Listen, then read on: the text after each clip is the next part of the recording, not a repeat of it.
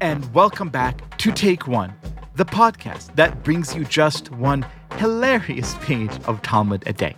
Of the many pleasures of reading the Talmud carefully, a chief one is getting what so often feels like the backstory, the real deal, on biblical tales you thought you knew, like watching a really great episode of Behind the Music. Today's daf, Megillah 16, is one for the ages. It retells the story of Megillat Esther, more or less, the Book of Esther, adding a bunch of details the original somehow neglected to mention. There's name-calling and shenanigans and a whole bunch of poop. It's so bawdy and so hilarious, I didn't dare approach it myself. Instead, I phoned the funniest person I know, Reb Judy Gold, the brilliant comic and writer and thinker and all-around badass Jew. Because she's so smart and funny, I asked her to read the story and retell it to you, riffing on it not only as a proud Jew, but also as a proud comedian.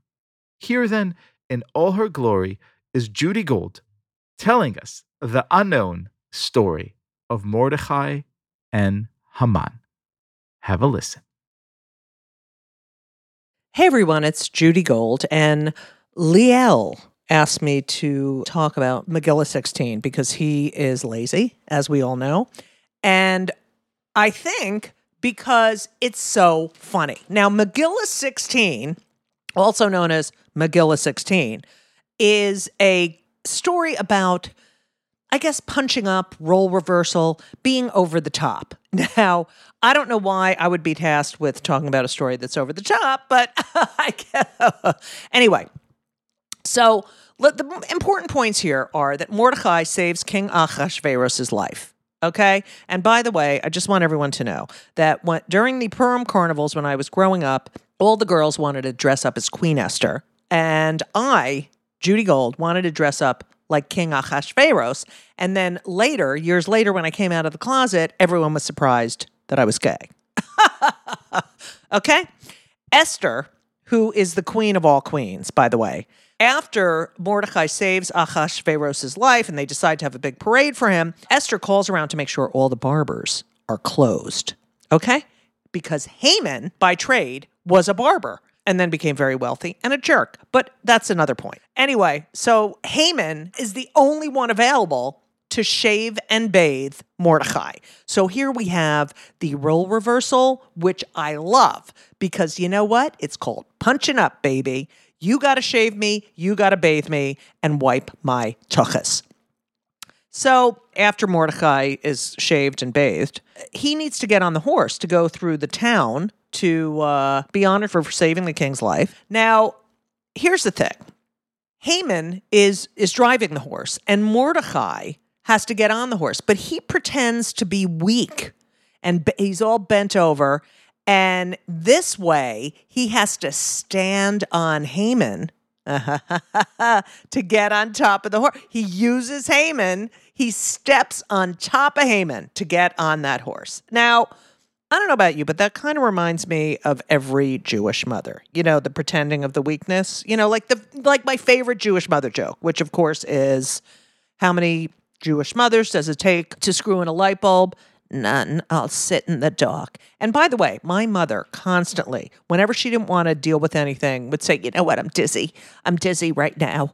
So this is brilliant that he puts Haman in this position, okay? And these are great digs.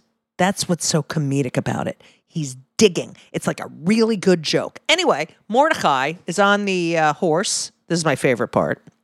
Mordechai's on the horse. Haman is driving the horse, steering the horse. You know what? We don't ride horses. We're Jews. Did any equestrian Jews listening to this? No. Did we take riding lessons? No. It's for the Goyim. Anyway, so Haman is driving the horse, and his daughter sees the horse coming and, of course, thinks that her lovely father, Haman, is the one being saluted at the parade and being honored at the parade. So she takes a bucket of and throws it at the front of the horse and hits her father. She throws a bucket of feces on her father and is so distraught that she falls off the building and dies. Okay? What a tragedy. You take a bucket of feces and then you die. That's the last thing you smell before you die. Okay? So the daughter, assuming that her father is the one being honored because, God only knows a Jew would never be honored. You know what? Here's the deal. All of these things that Mordecai did really put Haman in his place. And that's what a good joke does. You know what I'm saying? A good joke will speak truth to power. And it shows you that humor is such a weapon. It is such a weapon. Yes, it brings us together and we all laugh. But, Jews have used humor to get out of so many situations and to make other people like us. But when you use it to get back at people, come on. There's no greater feeling. There's no greater feeling. So I just want to say, I love you, Mordecai. Esther's the queen. I hope you enjoyed my very, very theological and brilliant analysis of Megillah 16. I love being a Jew. That's all I have to say. I love being a Jew. So you know what? Next time you're bored, reverse your role.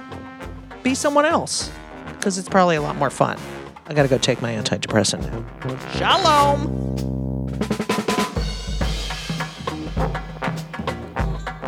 This has been Take One, a production of Tablet Studios. If you enjoy this show, and I hope you do, please go and rate and review us on iTunes or whatever platform you use to listen to podcasts. Each week, we'll be releasing new episodes Monday through Friday, covering the entire weekly portion of Daf Yomi. I'm your host, Leah Leibowitz, and our producers are Josh Cross, Sarah Fredman-Ader, and Robert Scaramuccia, with help from Quinn Waller. For more information, go to tabletmag.com/takeone or email us at takeone@tabletmag.com. You could find us on Twitter @TakeOneDafYomi or join our Facebook group by searching for Take One Podcast. I hope we've made your day a little bit more Talmudic, and we'll see you again soon.